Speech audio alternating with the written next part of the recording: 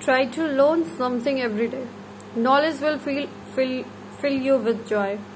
One Friday morning, an eager young Stanford University student stood before Lois Janin, a well known mining engineer. He was seeking employment.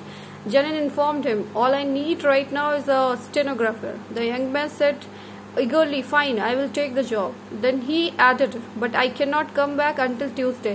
Janin agreed, and the next Tuesday the young man reported for work as scheduled. Janin asked him why it is that you couldn't come back before Tuesday. The young man replied, "Because I had to rent a typewriter and learn how to use it." The young typist was Herbert Hoover, whose can-do attitude eventually led him through the doors of the White House to become one of the America's presidents. By taking shortcuts, you risk short-changing your future.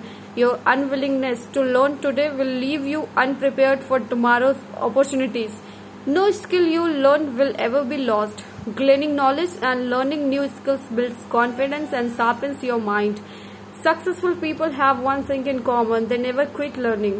Furthermore, God calls prepared people, so prepare yourself. The Bible says, "Tune your ears to wisdom and concentrate on understanding. Cry out for insight and ask for understanding. Search for them as you would for silver.